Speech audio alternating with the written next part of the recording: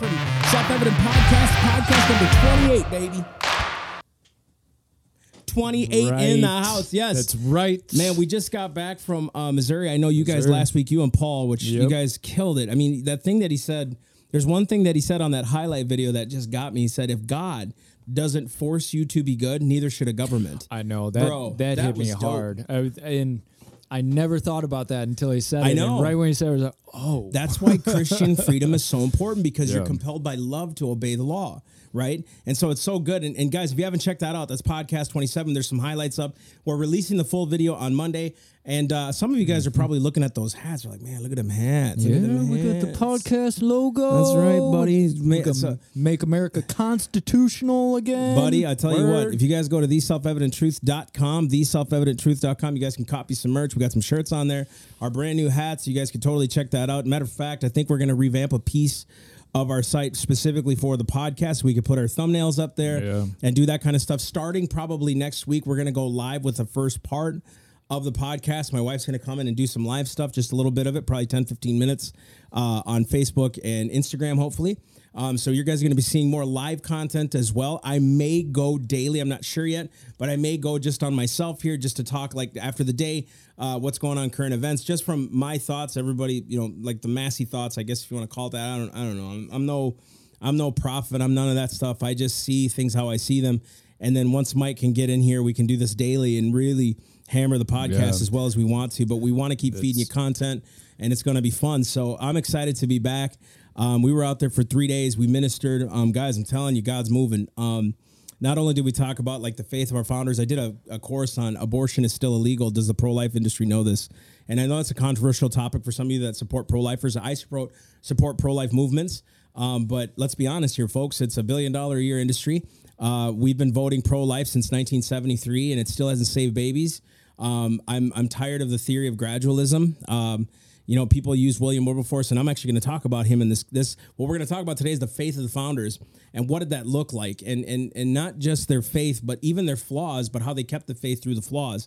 And so I think that's important and that's good. And guys, keep looking out, man, because I think in the summertime here we're going to be filming 3 or 4 new DVDs of the messages that we do, and we really need to get busy here. Because we want to keep feeding you good content and stuff like that. So I'm excited, Mike. Yeah. Dude, I'm glad to be here with you again. Yeah, it's good to have you back. I don't like not doing the podcast. I think it's fun, I know the feeling. Yeah. You know, and to kind of tack on to what Massey had said, look, guys, I know we try not to over hammer the whole donation stuff, subscription stuff, all of that. Yeah, we don't care. But the thing is, like, if we can get it to where we're stable enough, we can start doing this daily. That's right. And you guys can start getting podcasts daily. And one of the things that we really want to do is we really want to start hammering more current events. One of the problems we have is we record once a week. So a lot of stuff just gets washed out of the news by the time we start recording, or it's going to be old by the time it comes out. And so we have to be careful when we pick our news stuff. But guys, if we can start doing daily, you're going to see a whole new side, a whole new aspect. So if you can't donate, at least tell your friends about the podcast. Yeah. At least share it. At least let somebody know. At least download it and plaster it all over the internet. Guys, this may sound small to you too, because he's exactly right what he said. We just reached over 100 subscribers on our YouTube account. We literally started with like what? I don't even know what it was, under 20 in the last 6 months. And I know we don't even we don't advertise. We just share it. And people are coming up. Our SoundCloud and our Spotify and our Apple iTunes that's where it's hitting. It doesn't really hit the YouTube stuff. It hits those areas. You sent me a snapshot of what's going on, man, and just all the views in 24 hours. People are constantly going on there. And when I was at that convention, a lot of young people were coming up to these classes. I did 4 of them, and a lot of the parents were like, "Man, I got to commend you. My kid went to all 4 of them. They went to one of them, and they were so enamored by your passion and things like that." And all these kids are walking around with the hats that they bought, and literally they were walking past the booth, bro, with their Spotify on, saying, "Hey, I'm listening to the podcast right now." I was in another place in Missouri visiting a dear friend named Jack. He's a dear supporter and friend, and his daughter came up to me where I was helping her debate a friend of hers on abortion. Oh, cool. It was great because she was like, "Oh, that's good," and she would add on to the argument or whatever, and it was really good discussion. They didn't get upset at each other. It was really good back and forth. Good. And but just to see that, and then she got her friends lit up. They made this.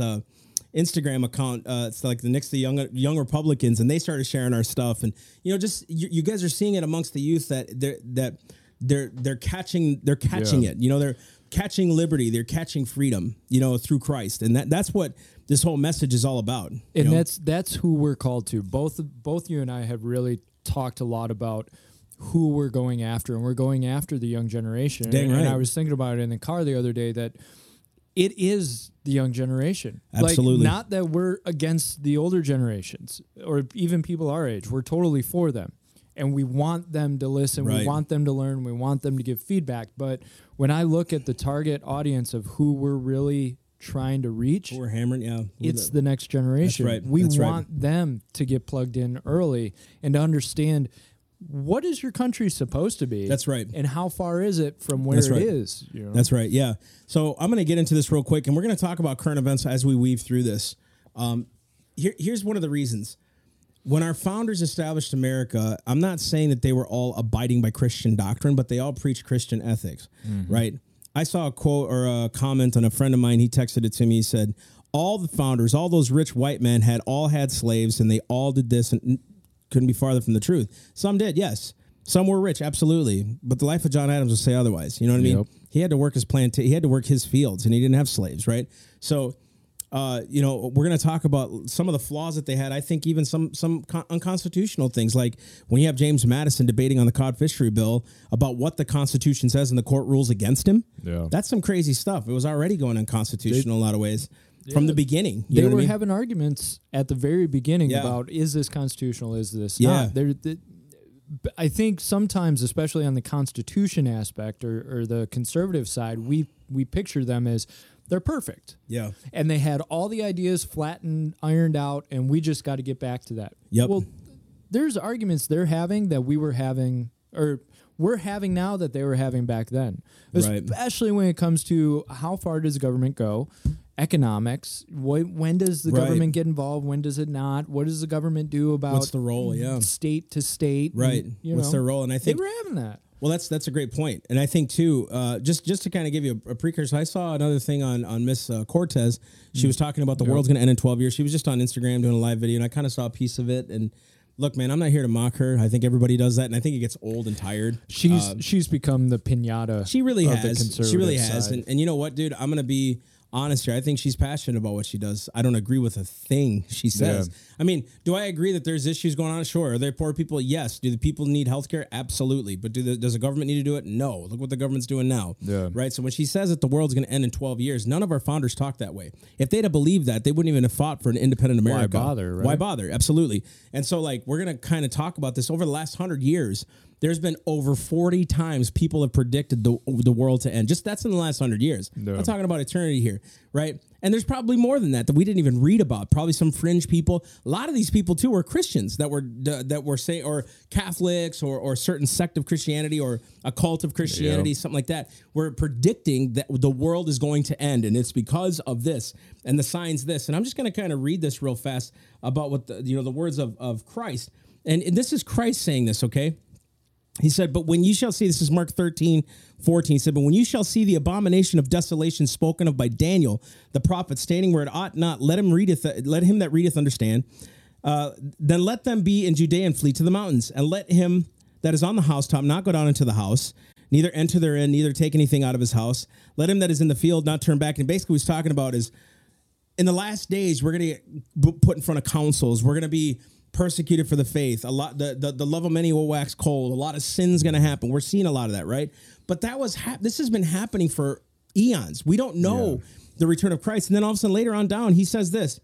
I lost it. Here it is. But he says down here in Mark 13:32, he says this, but of the day and the hour, this is Jesus talking, but of the hour and the day, that hour knoweth no man. No, not the angels which are in heaven, neither the Son, but the Father. Take heed, watch, and pray, for you know not when the time is. What did he just tell us to do? Take heed, watch, and pray. Take heed to what? His commandments. Yeah. It's not because we're ruining emissions and things like that. It's going to end the world. It's because of our sin. And because, you know what? God decides to bring Jesus back. God decides Jesus is going to come back now. That's Yeah. his decision. Yeah. And we can't worry about that. We should be worrying about saving souls and, going and helping the poor and going and doing what we're supposed to do as Christians. But if we're listening to this constant rhetoric, and you know what happens? You know why people do that stuff? Because necessity breeds Innovation. Yes. Who was it? William Pitt or William Penn said this. Necessity is the plea of tyrants and the creed of slaves. I need. You need. So we need to pass it now. We need to do something now, because if we don't, the world's going to end. Do you not see that even happens by Republicans? When we're like, man, if we don't pass this stimulus bill, Paul Ryan was the one that helped sign it, right? He was the one saying, oh, shoot, if we don't sign this, then GM's going to close and all these factories are going to close. Well, dang it, they shouldn't have been mismanaging their money.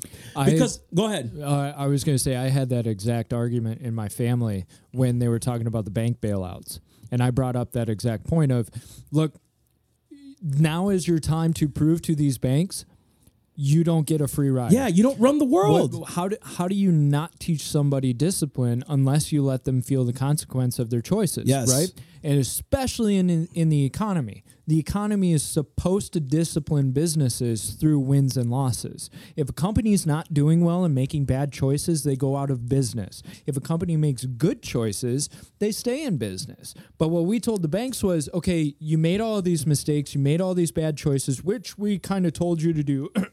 Yeah, we made provision for you to do it. Told you to do it.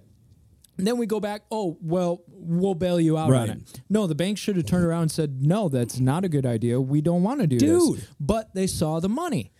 The government said, we're going to hand you the money no matter what. Don't worry about it. And the bank said, okay, I'll do it. Bingo. Now, to kind of backtrack just one step, if you look at when Christ talks about being ready, about his return, every single parable, every single story he tells, he's saying, look, you don't know when this is going to happen. That's exactly right. So be ready. Are you going to be the servant, right? And you can read it, right?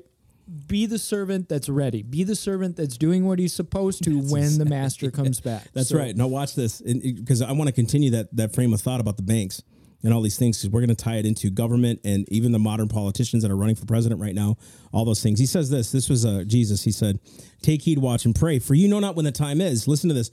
For the Son of Man is taking away, is as a man taking a far journey, who has left his house, gave his authority to his servants, and every man his work. Mm-hmm. That right there will preach. He gave authority to his servants and every man his work. What does that mean?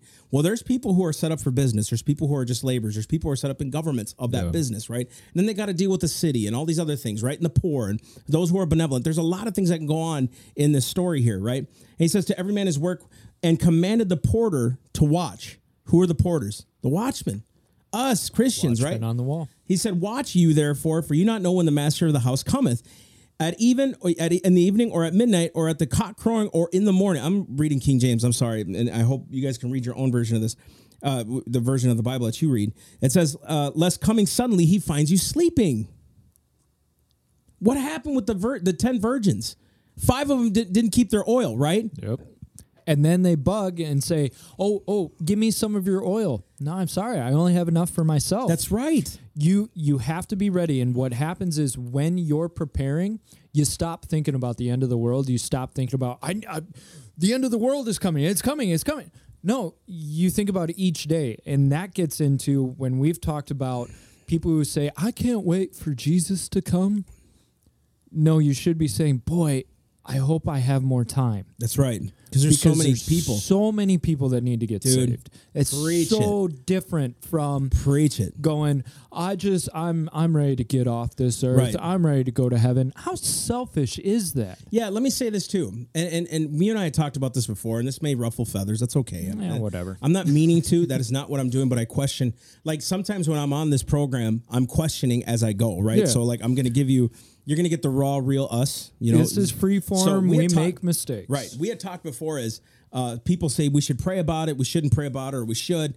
And I'm thinking, but if you're watching and praying all the time, won't he tell you what to do? Yeah. Why do I need to specifically pray for my ministry? When I see the ills out there and I'm like, I need to just go fill that need.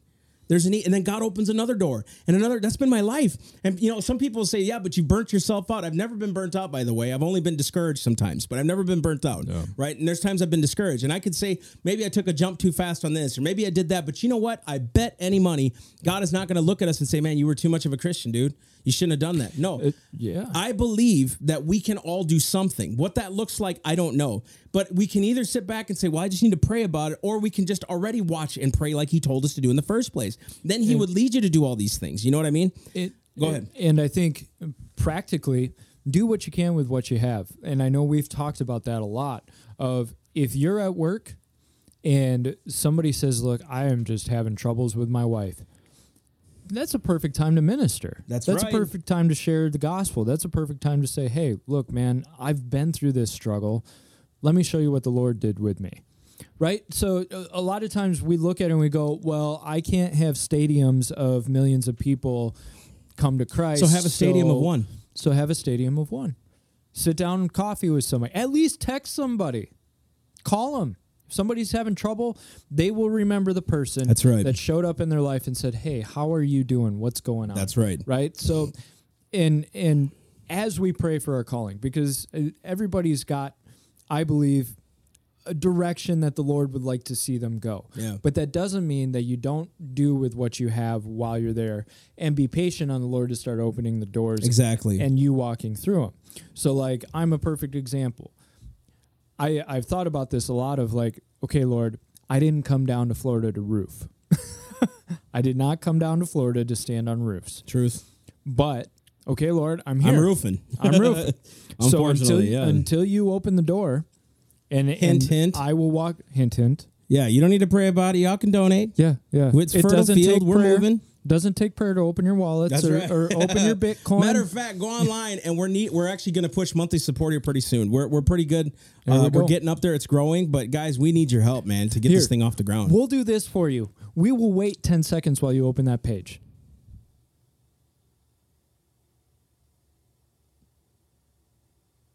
Okay, you have it open. Go ahead and press the donate button. There you go. Anyways, but I'm roofing right now.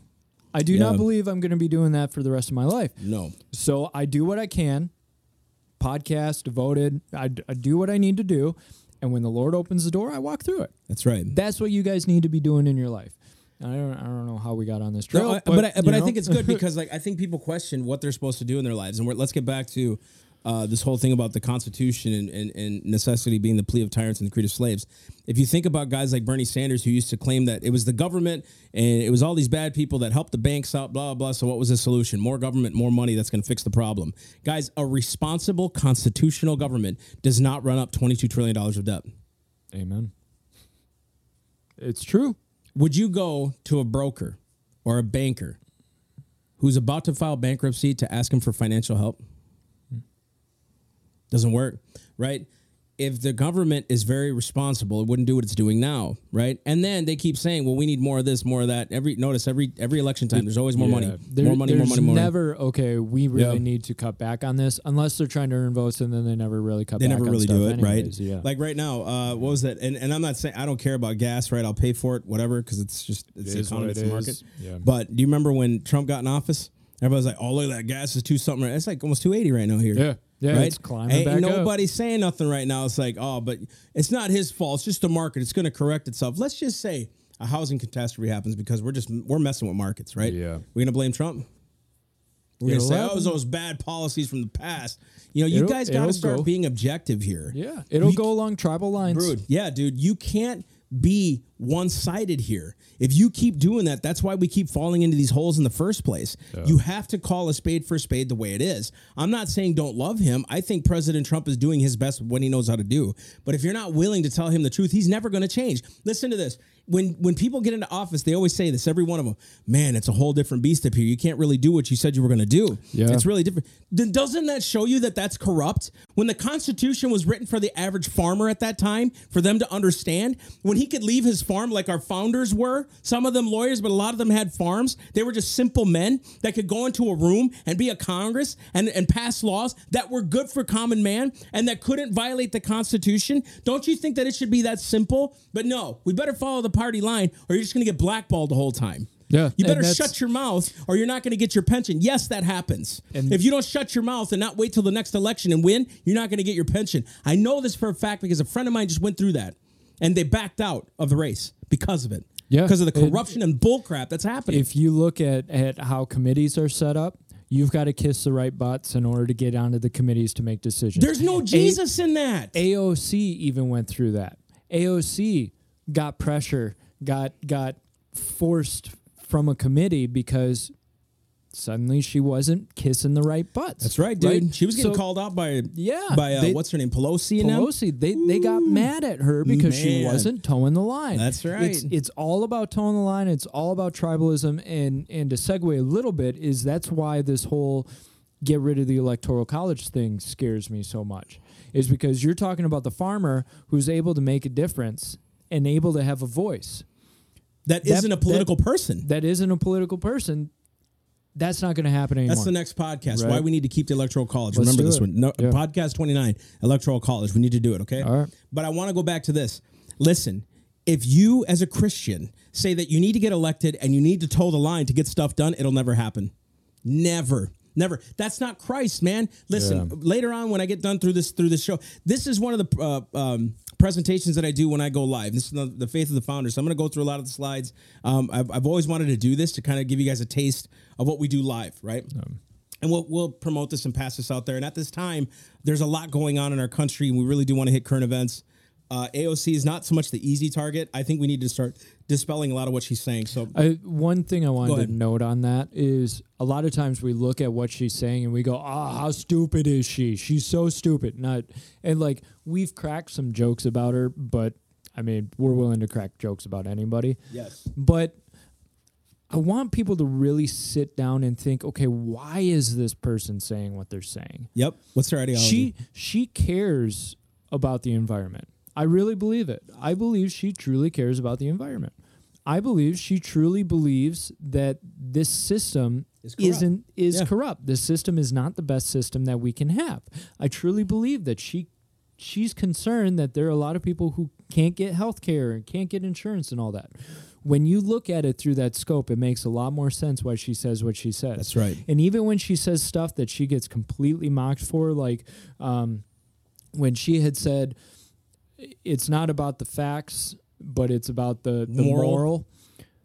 Think about why she said Cooper that. had even called her out on it. Which she should be called out on it, but I can see why she said that. That's right. Because she said, look, it's the morals. I care about whether it's right or wrong. The facts, you can twist facts and statistics. I care about whether or not it's right or wrong. We all do it. Bro, yeah. You know, so it doesn't mean she's not wrong, but let's start actually paying attention to what she's saying instead of just mocking everything as stupidity. The only way you're going to win her over is if you listen. Exactly. That's the only, because you need to listen to them and then say, but what about this?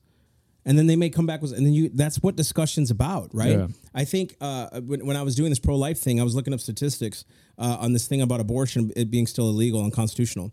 And there was a poll done. Dude, I'm around Live Action and CareNet and all these places around here that are pro-life movements, right? And they're amazing places. And how many times they talk about women regretting abortions and all these things, right? We know, we see it. Mm-hmm. That new Unplanned movie that's out right now. I mean, really, really good stuff, right? There was a poll done. I can't remember who did it. I believe it was Pew, if I'm not mistaken. I'm not sure. Don't quote me on that because I don't want to put them in a bad light. But they did a poll saying, this poll right here will destroy basically every argument that women regret their abortions. They interviewed 660 women, and 95% of them said, we don't regret it. 660 women out of the millions that have had abortions. Think about that. You can manipulate anything you want to mean anything you want. That's why gun control is so popular. 91% of Americans believe gun control is needed. They interviewed 1,200 people. They didn't interview all the 330 million, the ones that are in their farms that didn't have a chance to go sit there and sign your dumb census. Yeah. You know what I mean? So You can't do that kind of stuff because facts will seriously distort. She's right. It's the moral issue. Yes, there's something going on where we're not protecting what God gave us as a creation, and we should be stewards of what we've been given. She's right about that. Yeah. She's right that there's poor people and they need health care. She's right about all those things. I'm not for what she wants to do, how to get there. Exactly. That's the difference, is we can agree on, look, there's a problem. And I think a lot of times what conservatives end up doing is they end up looking at it and go, I'm not even going to admit there's a problem here. I'm just going to tell you you're wrong. Instead, how about I sit down next to you and I go, I agree there's a problem. Now, let's really discuss about how we get to the solution. Yeah, how we get there, but what our Constitution says. Our opinions don't matter. What does the law say? It doesn't give me the authority as a government to just give money away like that. That's not its purpose. It wasn't its original intent. That's not what I'm saying. So anyways, so let's segue into this. Daniel Webster, right? He was a statesman and an orator, and he was also a congressman. Basically, he was a statesman. He said this, and his cousin was Noah Webster, who wrote Webster's Dictionary, the father of American education, him and Benjamin Rush. This was Daniel Webster. He said, hold on, my friends, to the Constitution and to the republic for which it stands, not a democracy, right? We got to get that out of our heads. We're a constitutional republic, and the Electoral College was necessary in a constitutional republic because we're democratically electing officials. I want you, because a lot of times people are like, oh, we're a democracy, and even conservatives do it. Please define the difference between a republic and a democracy. Yeah, a constitutional republic is that we're governed by laws, not men. We're not led by mob rule. In a democracy, you are led by a mob. So in other words, 51%, this is why they want to get rid of that and do a popular vote, because supposedly Hillary got more votes than Trump did, all these things. So they were like, see, but the people spoke. Dude, the people could want to wear and prosecute people that wear black on Tuesdays all they want. But that's my liberty, right? So it doesn't matter what all the people want. It matters what the Constitution says. So we're a government based on laws, and the states actually had more authority than the federal government. That was the constitutional republic, the republic of laws. That we're not a republic of men or people. We're a republic of what's based on law and God's law, actually. So we'll get into that here in a minute.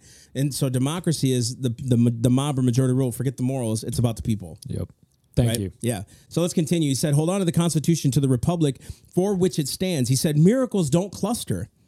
They don't happen every day. He said, what has happened once in 6,000 years may not happen again.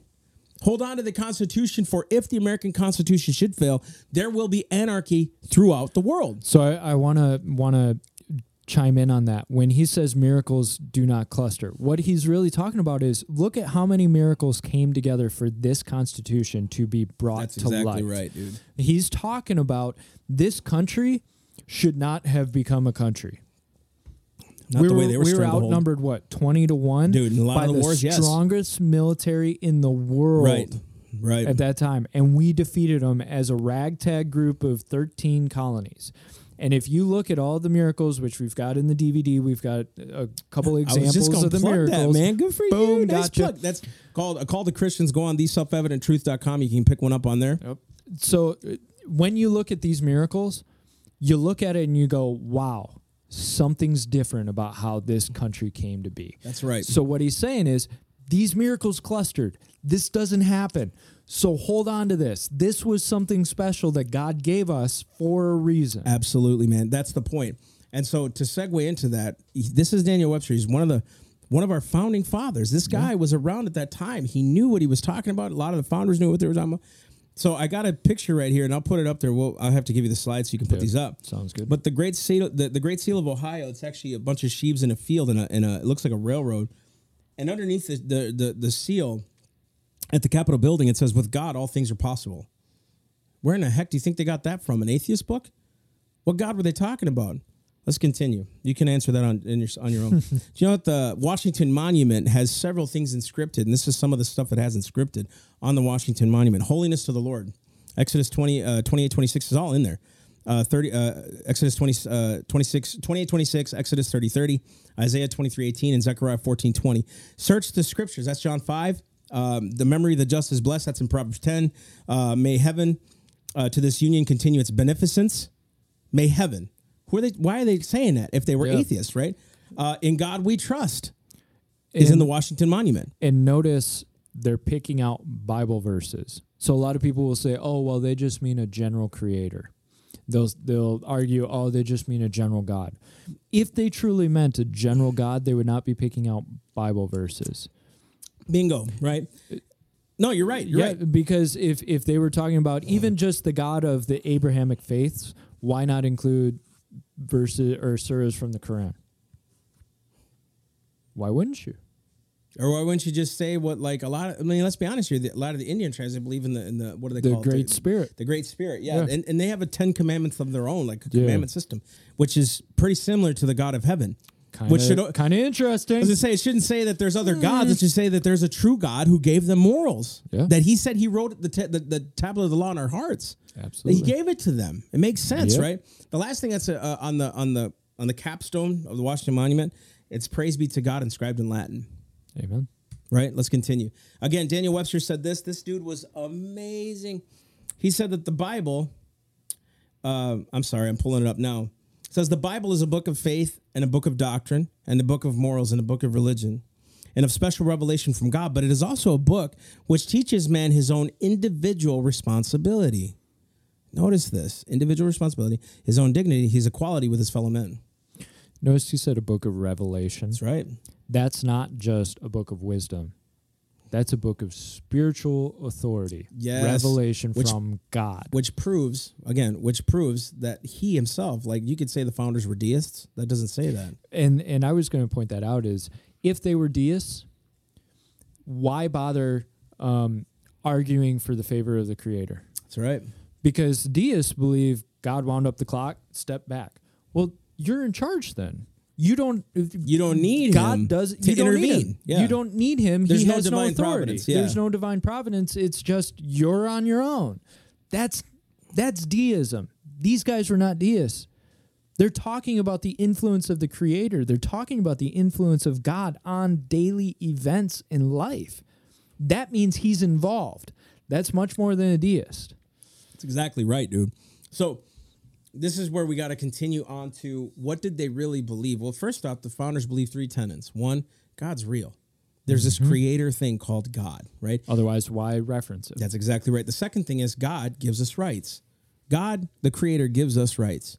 The third thing they believed was that government is only instituted among men to secure those rights, not to play God. What Paul said last week was, if God isn't the one even forcing you to be good, why should a government? It's not their job. It's not their position. They're overstepping their bounds, as a matter of fact. Yep. And that's what's happening now. And so I'm going to tell you where that comes from. They believe these three things. I'm going to tell you where it comes from in a minute. I'm going to go through a couple of charters in Virginia in 1607. The charter of Virginia was the first charter on the lands, but it wasn't a constitution yet. It was just a charter of like why we're here. Yep. A lot of these guys came to found different colonies for the glory of the gospel, basically the advancing of the gospel. Here's a shining light on the hill. That's right. Here's a piece of it. We greatly commending and graciously accepting of their desires for the furtherance of so noble a work, which may by the providence of Almighty God hereafter tend for the glory of his divine majesty and propagating of the Christian religion. That was Virginia's charter. That's in Virginia's charter. Propagating of the Christian religion, right? AKA spreading the gospel. Spreading the gospel. Okay. And I know people are already chomping at the bit to tell me, but they killed Indians and they stole land and they did this. I'll get to that in a minute. The Mayflower Compact, 1620, it says this: in the name of God, amen. We whose names are underwritten, the loyal subjects of our dread sovereign Lord King James, by the grace of God of England and Ireland, King Defender of the Faith, and having undertaken for the glory of God and the advancement of the Christian faith, right? And so there's more to that. I just kind of cut that piece out because I don't want to go too deep into it. Yeah. But basically, they're advancing the Christian faith. Some of these things actually talked about savages and all these things because there were some, like, it's funny to me to believe that only the founders and the pilgrims were bad people, but not them, not the Indians. Don't you think that there was bad people amongst them too? It's the noble savage idea. Yeah. It's the low expectations, right? Right. That whole idea. And if you look at what these tribes did to each other, now I know. Why do I always have to... we got to talk about it, dude. We got to talk about it. But dude, look, this is a Mexican talking about white people. My dad has had racism and myself as well. Yeah. I'm not saying all white people are good. I'm not saying all black people are good. But there are some that are black that are racist. There are some that are white that are racist. There's some Indians that are racist, dude. Look, blacks, Mexicans kill each other. Indians do too. don't think for 1 second that they don't have evil in their hearts too, in some ways. And when you start recognizing the evil in everybody's heart, you start seeing people as individuals. That's instead exactly of groups. it. Because you look at these tribes, plenty of tribes, they've massacred each other. Big, huge graves of massacred tribes and villages, right? But there were also plenty of tribes that helped out the settlers, helped out the colonists, right? They would not have survived without the help of Native Americans. So we've really got to look at it, and we've got to admit and accept that a group of people are not evil on their own, right? They're not people who are just like all evil or all good. And today's culture is completely awash in this idea of, well, the oppressed are great, the oppressor is evil. White men are the cause of all evil in the world for everything. That's right. Right? That whole idea. I'm sorry, but white men did not invent slavery. They didn't invent it. That's right. That's right. Here, let's take it a step further. You're going to get some on the left, some on the right as well. Well, we shouldn't have came over here and invaded their property. Don't you advocate for a government to take everybody else's wealth? What's the difference? Ooh. What's the difference? Yeah. What's the difference if a federal government can just claim eminent domain and you support that for what you want? What's the difference? You're using force. Now, why didn't the Indians share? How do you know that there wasn't transactions like that where the white people came with the Indians and said, hey, we want. Matter of fact, there's stories of Indians teaching them how to farm on these lands. And there's plenty of contracts. Where do you think Thanksgiving Day came from? Land was sold to the colonists. Yes. Colonists were in agreements. They were trading. Like, we tend to look at it as they just came in and stole everything. No, there was sales contracts. Now, did stealing happen? Yes. But I really kind of wonder how much of that is blown out of proportion because, let's make white people look bad. That's exactly right. That's right. And you know what? I can't do that because I have to look at facts. Yes, corruption happens, but bro, absolutely. Corruption happens all the time. Everywhere. Dude, it's funny that this whole thing with Jussie Smollett that happened, right? Rahm Emanuel came out. Dude, that blows me away, right? Because it's like, this is a straight up leftist, like a leftist like to the core, right? Left. And he runs a city that black on black crime is so huge. And they're trying to say that whites are killing blacks at a massive rate. And dude, your own city's falling apart. Yeah. Corruption exists, but I'm not going to blame Rahm Emanuel for it. I'm not going to blame a white man for it. And even he stood up and said, this was wrong. Dude, this was bad because it causes so much complex for everybody. Here we go, game on. No, it's true because it will. He even said it. These hate crimes laws that we work so hard to pass, now people are going to start thinking second guessing when someone actually calls out for a crime. They're going to think, man, he got off the hook again. And conservatives have proved that because now what do we see in the conservative sphere? All we see are all the lists of all of the hate crime hoaxes. Yes. We don't talk about the real hate crimes. That's right. Right? Because all of these hoaxes are happening. So our focus isn't on the stuff that's actually happening. Yep. It's the people who are scribbling bad words on their car and going, racist crime against me. Right. And on top of that, now, dude, they have the right where they want them. You know why? Because the liberals, the media knows how to attack. So what they're doing now with the Republicans or the conservatives now, the conservatives are saying, see, there really isn't hate crimes. You're wrong. There are. There are. And I'm not saying hate. I don't even like the term hate crimes. There is crime. All crime is hate. Yeah. You hate the law. Yeah. That's hatred. It shouldn't be called a hate crime. It's just straight up murder or what do you call it? Assault and things like that. It shouldn't be called a hate crime. It's straight up assault. No matter what the motive, you assaulted, right? So if I beat up someone if I beat up another Mexican, right? It's not a hate crime. It's not a hate crime. It's just assault. If it's a white guy, it could be a hate crime. Right.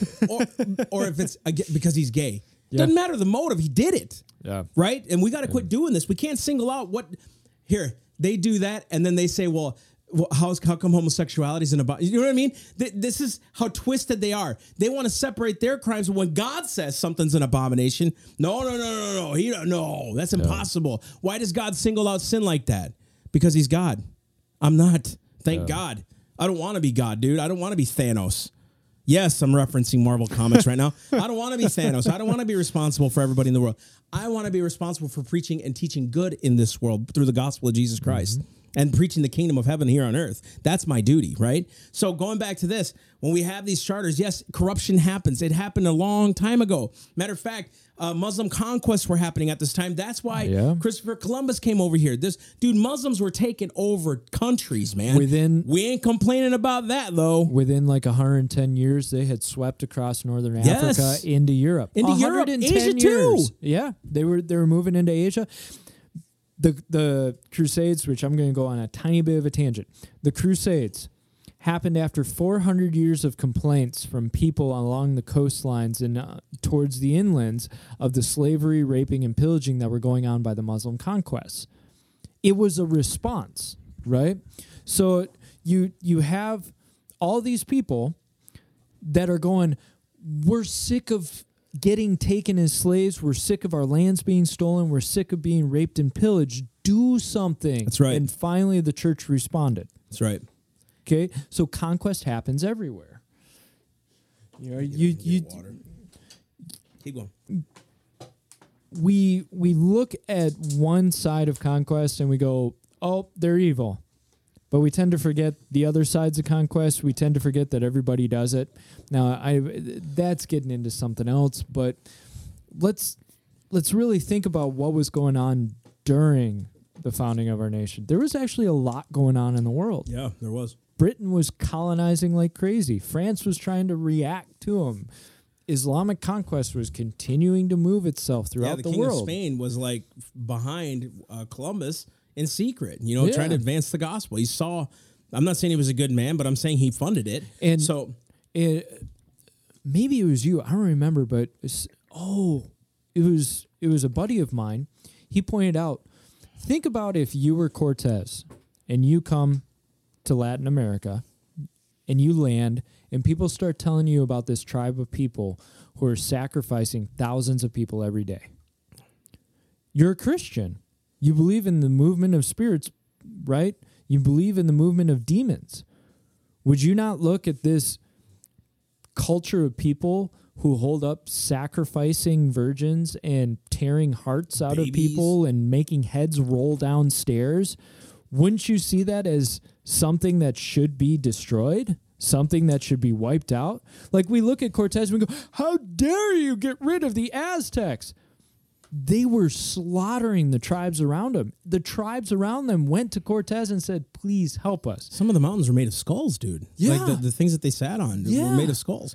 Now, did Cortez make mistakes? Absolutely. Yes, that's the point. But see, you can't sit, I can't sit on a moral high horse. This is why we're not making fun of Cortez, Miss Alexandria Ocasio. Yeah. That's why we're not making fun of Bernie Sanders. That's why you're not going to hear that kind of stuff. We don't want to mock them. I'm not on a moral high horse here. I'm pointing you to the one who is the moral high horse. Mm-hmm. That's what you're doing, right? Yeah. But you, in your own self, who's listening to this, can't point your moral finger at someone else in history when you weren't there. Yep. All we have is recorded pieces of paper. We don't really know every day of what happened. Exactly. We don't know. Right. And all we have is distorted history from different people and different authors. Right. That's what's cool about the Bible. Over 1,400 years. Yep. The 66 books written. Over 40 authors. And they weave so well together. Yes. So let's go back to this. When they came here, it was about advancing the gospel. It's the Mayflower Compact 1620. I'm glad we could talk about that. So William Bradford, the second governor of Plymouth, he said this: the colonists cherished a great hope and inward zeal of laying good foundations for the propagations and advance of the gospel of the kingdom of Christ. He said, in the remote parts of the world. So they were just carrying out the Great Commission, go into all the world and what? Share the gospel. Preach the gospel. Make disciples. That's what they were doing. Here's another quick one. The Fundamental Orders of Connecticut. That was the first constitution on these lands. Do you know that entire constitution was written from a sermon? They took a sermon from Reverend Thomas Hooker from 1639. And the title of the sermon was this: the foundation of authority is laid in the free consent of the people. And they wrote a constitution out of that. And this is part of it. It says this: for as much as it have pleased Almighty God by the wise disposition of his divine providence, in so to order and dispose of things that we, the inhabitants and residents, and knowing where people are gathered together, the word of God requires that to maintain the peace and the union of such people, there should be an orderly and decent government established according to God, to order and dispose of the affairs of the people at all seasons and all occasions that shall it require. Right here, I'm going to keep going. So back we get to. I shared like 3 or 4 of the charters, right? Yeah. That's just 3 or 4. Now, all 13 colonies had their own state Christian religion. Yes, their own denomination. Their own Lutheran, denomination. Baptist, whatever, Methodist, Catholic. Yep, Anglican, all these things, right? So 13, if the faith of the founders was not Christianity, why did all 13 colonies have their own state religions? Just think about this, right? Woo. Now, were they all Christian? No. But their idea was we need to make this known that we are a Christian nation. We're a Christian state, Christian colony, that type. So we get to September 7, 1774, and this is Reverend Jacob Duché. So they had to pray. They were talking about, hey, man, we need to break off from England. I'm kind of advancing from 1600s to 1700s here very, very fast because I know we don't have a lot of time. Crap, we really don't have a lot of time. We may do this as a part 2 then. So let's just roll with it. We got editing to do. Yeah. Let's just roll with it. So Reverend Jacob Duché was called in, and dude, when he prayed, this is what he prayed. O Lord, our heavenly Father, high and mighty, King of kings and the Lord of lords, who does from the throne behold all dwellers of the earth and reignest with the power supreme, uncontrolled over all the kingdoms, empires, and governments. Look down in mercy, we beseech you, on these American states. They didn't say colonies, right? Who have fled to thee from the rod of the oppressor and thrown themselves on thy gracious protection. Wow. Let's continue. Desiring henceforth to be dependent only on you, to you they have appealed for the righteousness of their cause. To thee do they now look up for that countenance and support which thou alone canst give. Take them, therefore, Heavenly Father, under thy nurturing care. Give them wisdom and counsel and valor in the field. Defeat the malicious design of our cruel adversaries. Convince them of their unrighteousness of their cause. He's praying for the enemy. Convict them that they're doing bad, right? And if they persist in their purpose, oh, let the voice of thy own unerring justice sound in their hearts. Constrain them to drop the weapons of war from their unnerved hands in the day of battle. Be thou present, O God of wisdom, and direct the counsels of the honorable assembly. Enable them to settle things on the best and the surest foundation, that the scene of blood may be speedily closed, that the order of harmony and peace may effectually be restored, and truth and justice, religion and piety prevail in flourishing among thy people. He said religion. This is a Christian minister, which means what he was talking about was Christianity, religion, okay? He says this: preserve the health of their bodies and vigor of their minds. Shower down on them and the millions that here they represent such temporal blessings as thou seest expedient for them in this world. Crown them with their everlasting glory in the world to come. All this we ask in the name through the merits of Jesus Christ, the Son, thy Son, our Savior. Amen. That was his prayer. And then they broke out into 2 hours of it. They were on their faces. They're beseeching heaven. They read Psalm 35. John Adams wrote to his wife, and he said, I never saw a greater effect on an audience. It seemed as if heaven ordained for that Psalm 35, to be read that morning, talking about the violence of the oppressor. And then he said, Duché broke out an exemplary prayer, which filled every man present. That was his own words. Filled every man present. The Spirit of God was in this thing, man. Absolutely. You can't deny that. You can't deny that. And yeah, was there evil men, but look what he's doing. Reverend Duché wasn't being a jerk. Reverend Duché is praying for the enemy. Lord, loose the sword from their hands, God. Lord, teach them the unrighteousness of their cause. They're the oppressor, God. Change their heart, God. Convict them. And if they don't, then help us close this thing fast so there's no more bloodshed. Who's more righteous now? The one who says, Lord, we're just mere men here, and help our enemies as well? Or the jerk who says, you don't know what you're talking about, leftist? Come on, guys. We got to be better Christians. Read that prayer, man. Pray for your enemies. That's exactly right. Bless your enemies. Bless them who use you and despitefully persecute you for the name of Christ, he said. Right? I'll continue. The state constitutions, and I was just in Missouri, but Florida state constitution has something similar, and I forgot to change it. This was the Missouri state constitution. It says, we the people of Missouri, with the profound reverence for the supreme ruler of the universe and grateful for his goodness, do establish his constitution. Florida has something similar. So basically, we the people of the state of Florida, grateful to Almighty God, basically something like that. Most of the state constitutions acknowledge God for the giver as the giver of rights. You guys remember when I was talking earlier that what the three things the founders believe? God's real. He gives us rights. Purpose of government to secure it. It's in the Declaration of Independence.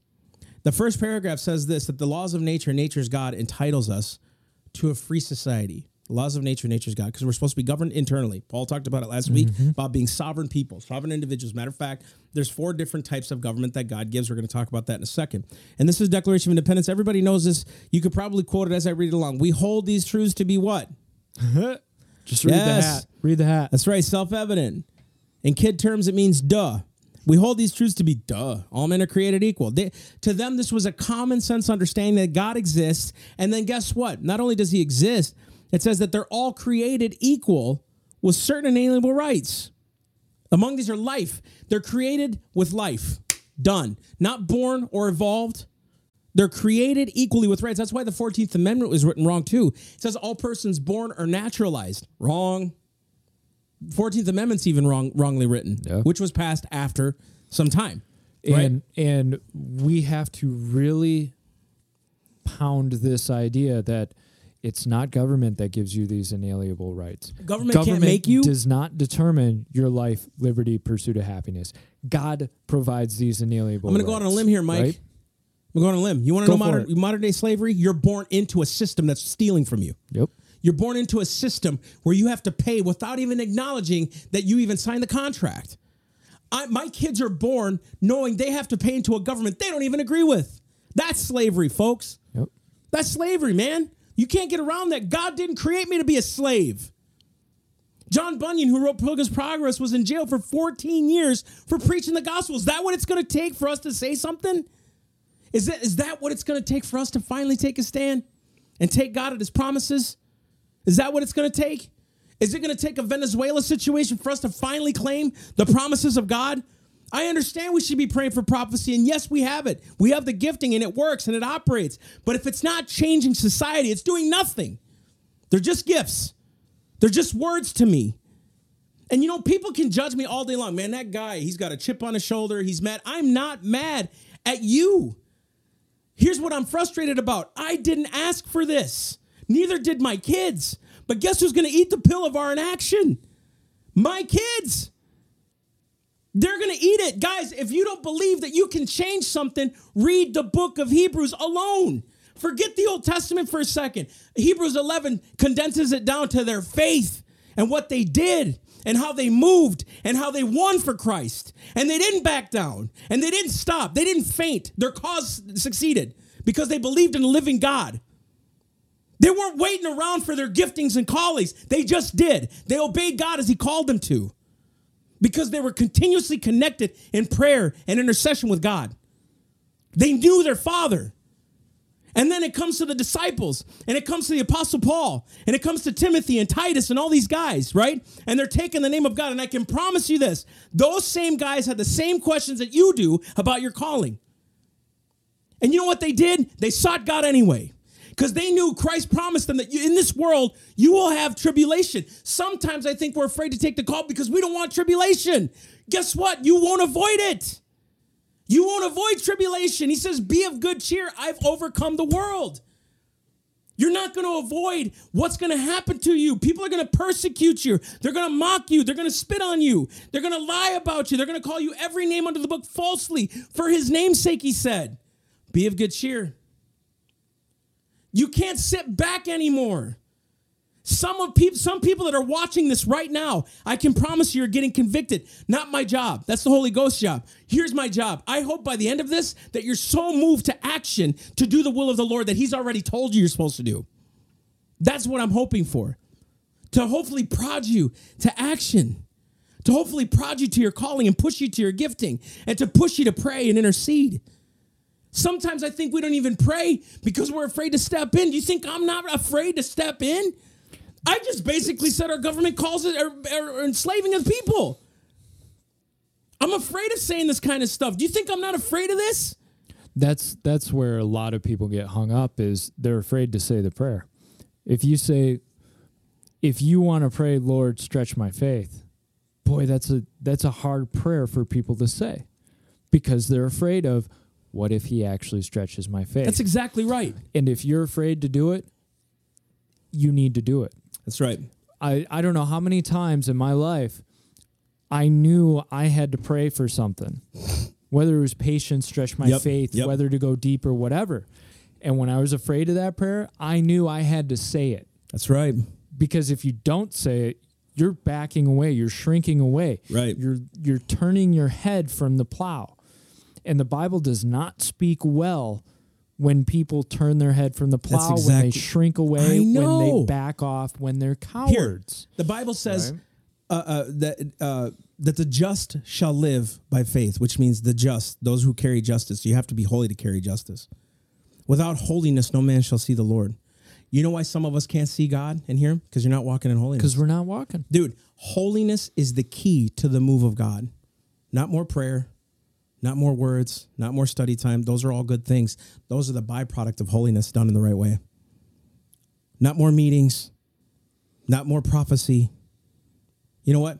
We know in part, we prophesy in part. If you do not have the holiness of Jesus Christ in you, and you're not walking out and obeying God from a heart of purity, it won't happen for you. You're not going to see him. Dude, sometimes when I'm doing this kind of stuff, or when we're out traveling and stuff, I think, I am so not worthy of this calling, Lord. I know it, man. Listen, everything I just said, I got animated and lit, right? You know what I'm saying to myself the whole time? Where is this coming from? Why am I saying this? You know what I mean? I have to say this to myself every day, Mike. I think that's what people forget, is that a lot of times when we preach or we're speaking and we're getting passionate, we're talking to ourselves. Yes. Right? And especially Luther's teacher said it to him. Martin Luther, he said, we preach best, we need to learn most. Yeah. Here's the difference. I'm walking in what I know to do. Well, and you're putting so are you. putting forward it. So is Pastor Todd. So is Paul. So we're walking in what we're called to do. We're doing what we need to do. Yes. And there is a realization of like, Lord, I'm a wretch. Like the sins I've committed, the things I've done in my past, and especially today's culture, it's such the flavor of the day to pull up somebody's Twitter feed from 20 years ago or 10 years ago, whenever Twitter came out, right? Pull it up and go, oh, they said this back when they were 17 in high school. Look how evil of a person they are. Well, let's look at your closet. That's right. Every one of us has skeletons in our closet. Every one of us are wretches, right? And just like you said, I look at the Lord and I go, Lord, I'm not worthy for this. I'm not worthy to stand up in front of these people and say something to them about how to get closer to God. But he is. But he is. And you know what? The thing is, I'm forgiven. Now, I repent of what I've done. That's the difference. A lot of people forget the whole repentance thing. Look, if I look at you and I keyed your car and I go, sorry. Well, it's not a nice car anyway. Well, let's say you have a Lamborghini and I key it and I go, sorry.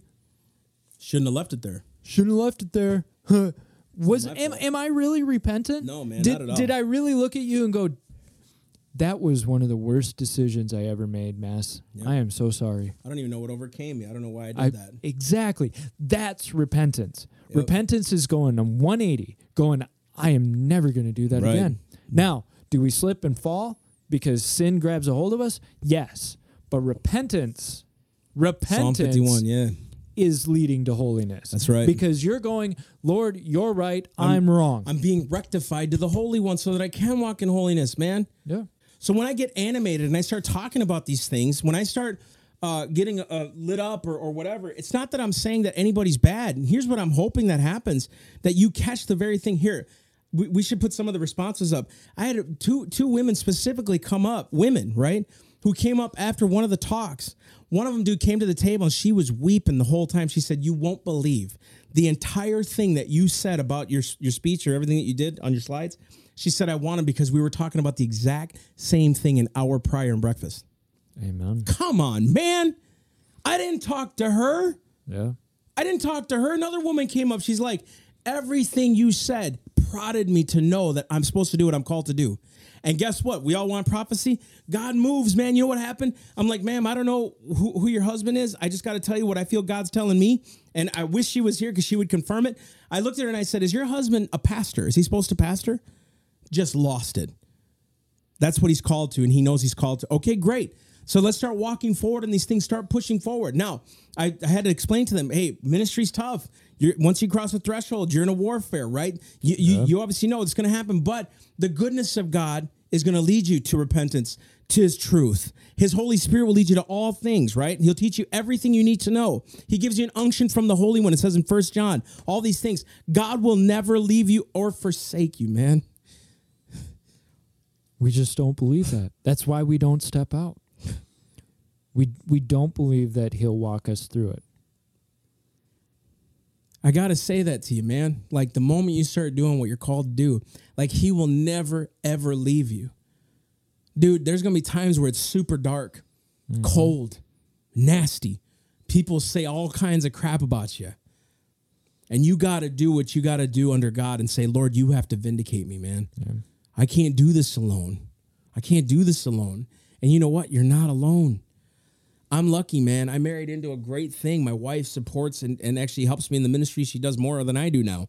All I do is speak. She sets up everything, helps with the donations and all this stuff. Man, just go on the website, man. You'll see her bio. My wife is a boss, 5'2" and killing it. You know what I mean? And we got 3 beautiful kids because of it. And she not only doesn't complain about it, she continues to do it. Man, I have such a faithful family and team. You, John, who comes in videotapes all the time videotapes, the one who films for us and all these things, and Breno, who's done a lot of our promos and things like that. He's going to help us probably do some, God willing, do some DVDs, Lord willing, that when we get the funding for that, stuff like that. We got a good team around us. I got Pastor Todd, who supports 100% what we're doing. You know why? Because it's necessary and needed, and he can't. He's trying to do an apostolic move of God. Praise God. I know I'm supposed to go into the political realm. That's my calling right now. And I'm pastoring. That's my calling right now. All these things we have to take care of. I got a good team, but he's never left me once. He's only stabilized me through the storm. He blessed the storm. He called the storm to peace, man. He's so faithful to me, right? This is Samuel Adams. Now, I got to segue into this because a lot of the founders who knew God, we don't even realize they knew God, right? So think about this, Samuel Adams. How do we know Samuel Adams today? Bear. This is the same guy that said this: if you love wealth rather than liberty, and if you prefer tranquility over the animated contest of freedom, he said, go from us in peace. We ask not your counsels or your arms. Crouch down and lick the hands which feed you. May your chains sit lightly upon you, and may our posterity forget you are our countrymen. Get out. Think about how much our country today loves wealth. Dude. I don't care if you're on the left or the right. If you're on the right, you love making your own wealth. If you're on the left, you love other people's wealth and want it for your own. We're all obsessed about guilty money. Of it. We're all guilty of it. We're all guilty. We are all guilty of it because we all want the American dream. We think the American dream. You know what the American dream is now? Let's be honest here. Debt. Yeah. Just walking in debt. That's really what it is. The perpetual I'll get debt so I can get the cars, get the house, get the things I want, and I'll pay it off later. And you know what happens? You get so unhooked to it for the pleasures of the world, right? Yeah. This is happening to a lot of Christians now. So I'm just speaking from my heart. You can't get into ministry because you're so far in debt. You're in hawk. Yeah. Can't do what God's called you to do because you can't pay your own bills. No. You're not willing to sacrifice and just get a car that you can pay off in one payment. Mm-hmm. You know what I mean? Save up money, buy a car in cash. You know what I mean? Yep. So back to Samuel Adams. He said this: we have this day, the 4th of July, he's talking about the 4th Independence Day, restored the sovereign to whom all men ought to be obedient. He reigns in the heaven, and from the rising to the setting of the sun, let his kingdom come. Let his kingdom come. He also said this: in the supposed state of nature, all men are equally bound by the laws of nature, or to speak more properly, the laws of the Creator. Isn't that crazy? This is Samuel Adams talking. This is a cousin of John Adams. He was also a governor of Virginia. We're going to talk about what he did in a minute. And we're going to talk about the pursuit of happiness. A lot of people that were atheists were telling me, pursuit of happiness, I can do whatever I want because it makes me happy, right? And I was like, man, that doesn't make sense. Like, if you're Christian men and they just wanted people to roam around free, which liberty does do that. You can do whatever you want, makes you happy, right? But what is happiness to a Christian? And what is it that we're supposed to talk about as Christians, what happiness truly is? Let's talk about William Blackstone. He said the Creator has so intimately connected, so inseparably interwoven the laws of eternal justice with the happiness of each individual, that the latter cannot be obtained but by observing the former. In other words, I can't have happiness without obeying to his laws. That's what Samuel Adams just said. George Washington said in his farewell address, he said, of all the dispositions and habits which lead to political prosperity, religion and morality are indispensable supports. Listen to this next line. He said, in vain would the man claim tribute to patriotism, who should labor to subvert these great pillars of human happiness. You can't call yourself a patriot if you try to subvert religion and morality, which makes us happy. So we have to understand that we look at the word happiness and we think, oh, happiness is doing whatever you want, whatever thing you want to do in the world. Yeah. Go ahead. They were looking at happiness as a fulfillment of the purpose God has placed within them. So the moral and the ethical come together, create peace within a soul. That peace produces the fruit of happiness. Yes. They're talking about reaching up to a standard, not just getting what you want. Yep. And so we have to look at their own words, how they meant them. Pursuit of happiness, think of it as pursuit of inner peace and fulfillment. Yes. That's much different from getting the girls in the cars that I want. Even I'm a Lockean at heart. You're a Lockean. Absolutely. A lot of my friends are Lockeans. Lockean theory, Jeffersonian theory, very limited government, extremely almost anarchish, but not really because we believe in limited. We're all basically Lockean in theory. And even Locke said that happiness isn't the means to the end, it's the end. Yep. People look at it the other way around. The means. Yeah. And that happiness usually ends in death because we're looking for temporal pleasures to do an external thing. Not good. In all of his works, he acknowledged God as the creator of all things, rights, laws. He talked about the divine law, civil law, all these things, revealed law, right? This was Locke, whom we don't reference very much, and our founders loved it. Jefferson loved his works. Yeah. You know what I mean? So he was talking about happiness. This is I want to reference too. This is the Massachusetts Constitution of 1780. This is part of their preamble, I believe it was. It says the happiness of a people and the good order and preservation of civil government essentially depend upon piety, religion, and morality. Remember Duchesne's prayer? He's talking about religion, Christian religion. Christianity. Right. He said, and these cannot be generally diffused through a community, but by the institution of the public worship of God. This Constitution was promoting church growth. Mm-hmm. You got to start putting places of worship up. Matter of fact, again, when we get to the governors of Massachusetts, just them alone, it'll blow your mind. This was the Northwest Ordinance of 1787. This was before the Constitution was drafted, kind of around the same time where the Articles of Confederation were drafted up, right? He said this, religion and morality, this is Article 3 of the Northwest Ordinance. It said, religion, morality, and knowledge being necessary to good government and the happiness of mankind, schools and the means of education shall forever be encouraged. Mike, where did they say religion and morality should be taught? The schools. Those schools. Right? Do you guys know that the first book printed by Congress in 1782 for public schools was a Bible? Why? If God wasn't necessary, why didn't they print the Koran? Why didn't they print any other book or any other leaflet? Why didn't they print Common Sense by Thomas Paine? And that should be read by every person alive. Why didn't they just print the Declaration of Independence? Which they probably did, right, for public schools. John Adams said this. He said, our Constitution was made only for moral and religious people. It doesn't exist and it cannot correlate, and it's wholly inadequate to the government of any other.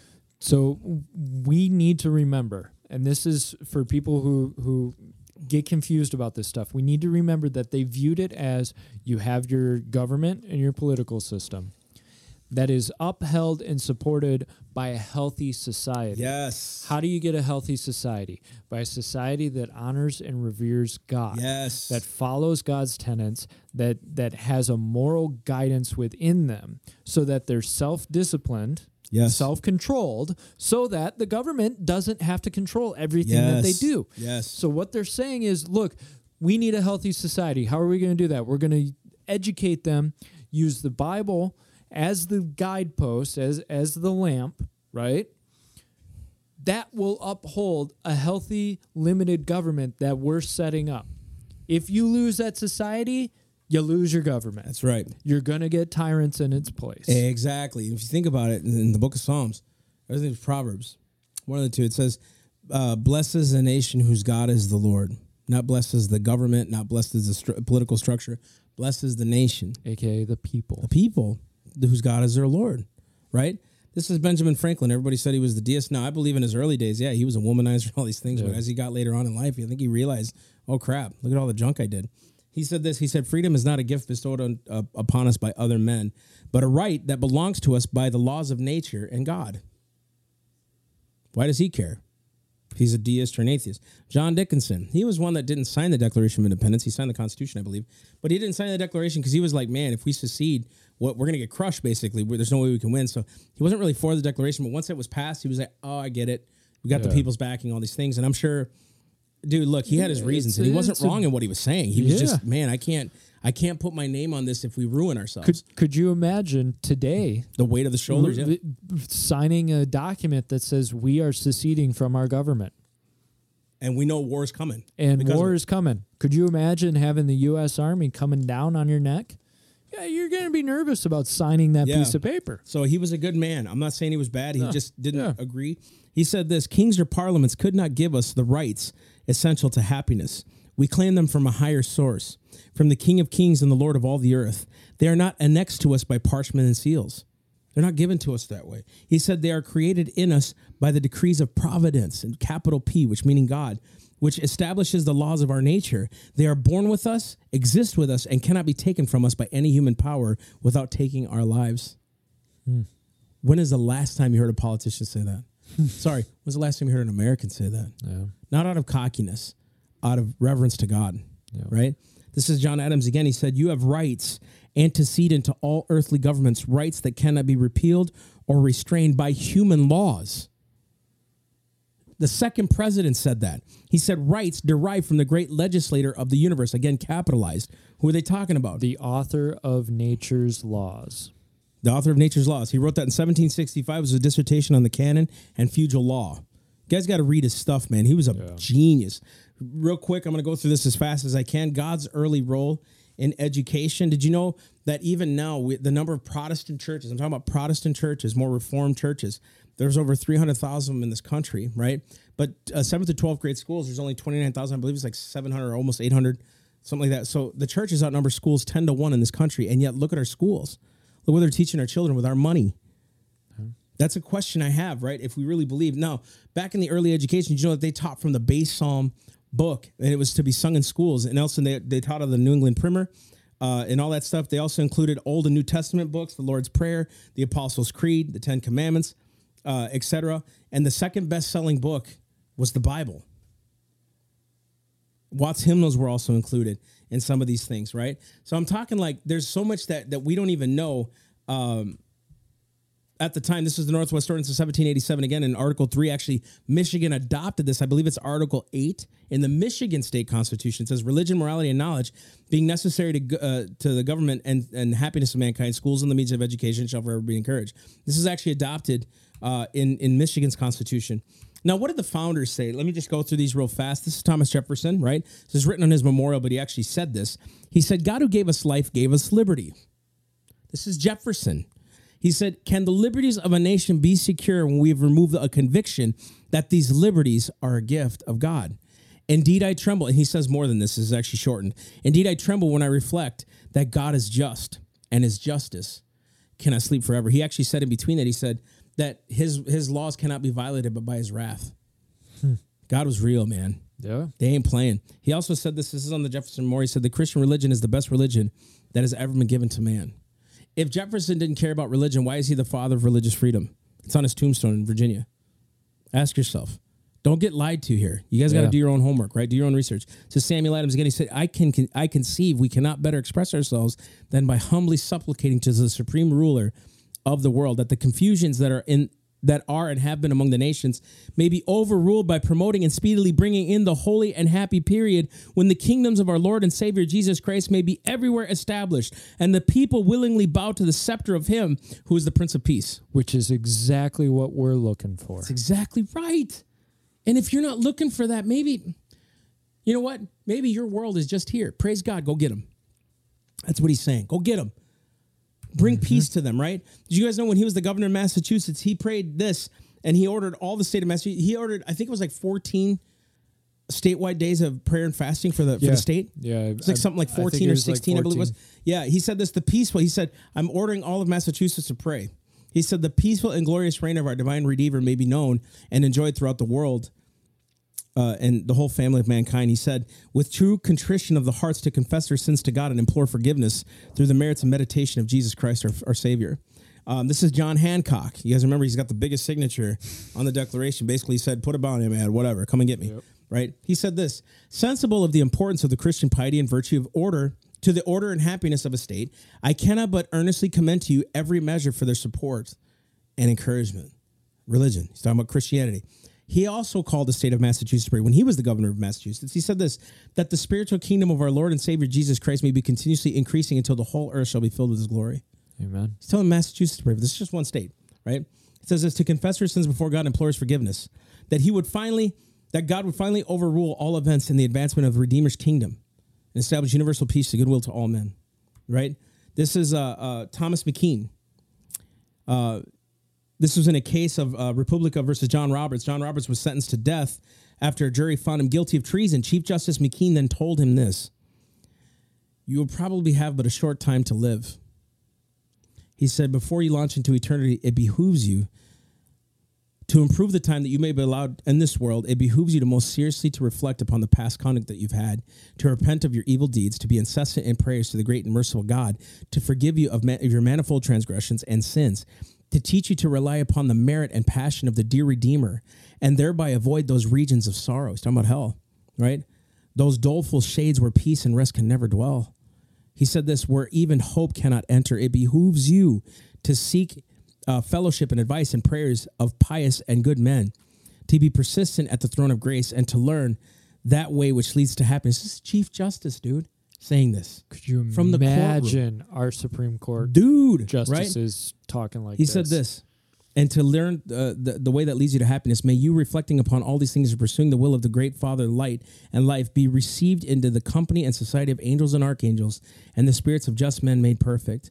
And may you be qualified to enter into the joys of heaven, joys unspeakable and full of glory. You're a traitor, but I want you to be in heaven. Bro, that is a Christian heart. Government may have condemned your evil deed because of what you did, and you deserve punishment. But God wants your soul. Man, that is Christianity, dude. That's Christianity. That's the perfect view of how it should be. Government is supposed to be the arm of justice. It is supposed to create consequence for wrongdoing. But the Christian understands government creates consequence, but knows that the soul is still able to be saved. Right? Yes. And the Christian wants that soul to be saved so that you may forfeit your life, but your soul may be saved. Yep. This is Chief Justice John Jay, First Supreme Court Justice. And I'll end it here because I got tons of quotes from Adams and all these guys, but he said this. I'll end it here. Mercy and grace and favor did come by Jesus Christ. Mercy and truth, the Bible says, came by Jesus Christ. And also that truth which verified the promises and predictions concerning him and which exposed and corrected the various errors which had been embedded, respecting the supreme being and his attributes, laws, and dispensations. Talking about heaven. Talking about God. This may be just a few of the founders, and we'll do more, and we can do more exposés on this, but what we're trying to tell you is this. They knew from where their freedom came from. They knew that through their faults, they could come to a Redeemer, a Christ of heaven. They knew that. How much more should we now supplicate to him? When I read this stuff, it doesn't make me go, man, we need to come back to Jesus. It's like, no, we should have depended on him the whole time. Yeah. The whole time. That's why it's so important to get back to those things. Guys, thank you so much for tuning in tonight. I hope our hope and prayer every time is like that you guys not only get something, but that it prods you to be active, to do, to be the hands and feet of Jesus Christ that we all preach that we're supposed to be. And if you guys haven't already done so, please go on theselfevidenttruth.com. This is our 28th podcast. That's pretty exciting, man. Did you, I don't know if you caught it, but when I told, and maybe it wasn't on the podcast, but I told Paul, like, yeah, this is episode number 27. He was like, wow, 27? Yeah. Like, sometimes it blows my mind that we keep churning them out. We're trucking, man. We're doing our best. Do what we need to do. Yep, and we're doing our best to continue the content. We're doing our best to travel as much as we can, even though a lot of our responsibilities are holding us home, which is good because we need to do that too. I felt a conviction, I think, earlier this year. I was like, Lord, do you have me pastoring for a reason? I've really felt him say, you can't preach nationally what you're not preaching locally, or what you're not practicing locally. So you can't just go out there and tell people what to do if you're not doing it here. back home. So again, we want to thank you for tuning in, guys. We're getting really good responses now on YouTube. Even some detractors. There's some crazy stuff. You remember the one that what's his name? K. Carl Smith. There was some people saying basically the Republicans are going to die and all these things, crazy stuff. So hey, man, we're hitting. It's happening. So we want to thank you, number one, for listening and tuning in. Second, we really want you guys to go on our website and be supporters. We really, really, really need your help. If you guys are at all moved by the podcast, you want to see it continue to grow as we're going into colleges, as we're going into high schools, as we're going into civic groups and these conventions and all these things. I'm going to be traveling again at the end of this month, at the end of May, I believe, as well. September again. We're going to be gone for a week in June, I think. Also, and I get to come back actually for the 4th of July, the first time I could ever be home on the 4th of July at home. Yeah. I'm not traveling and preaching, praise God. But if you guys can, please support us because that keeps us going out there on the road. Go online, go to theselfevidenttruth.com. There's a donations tab.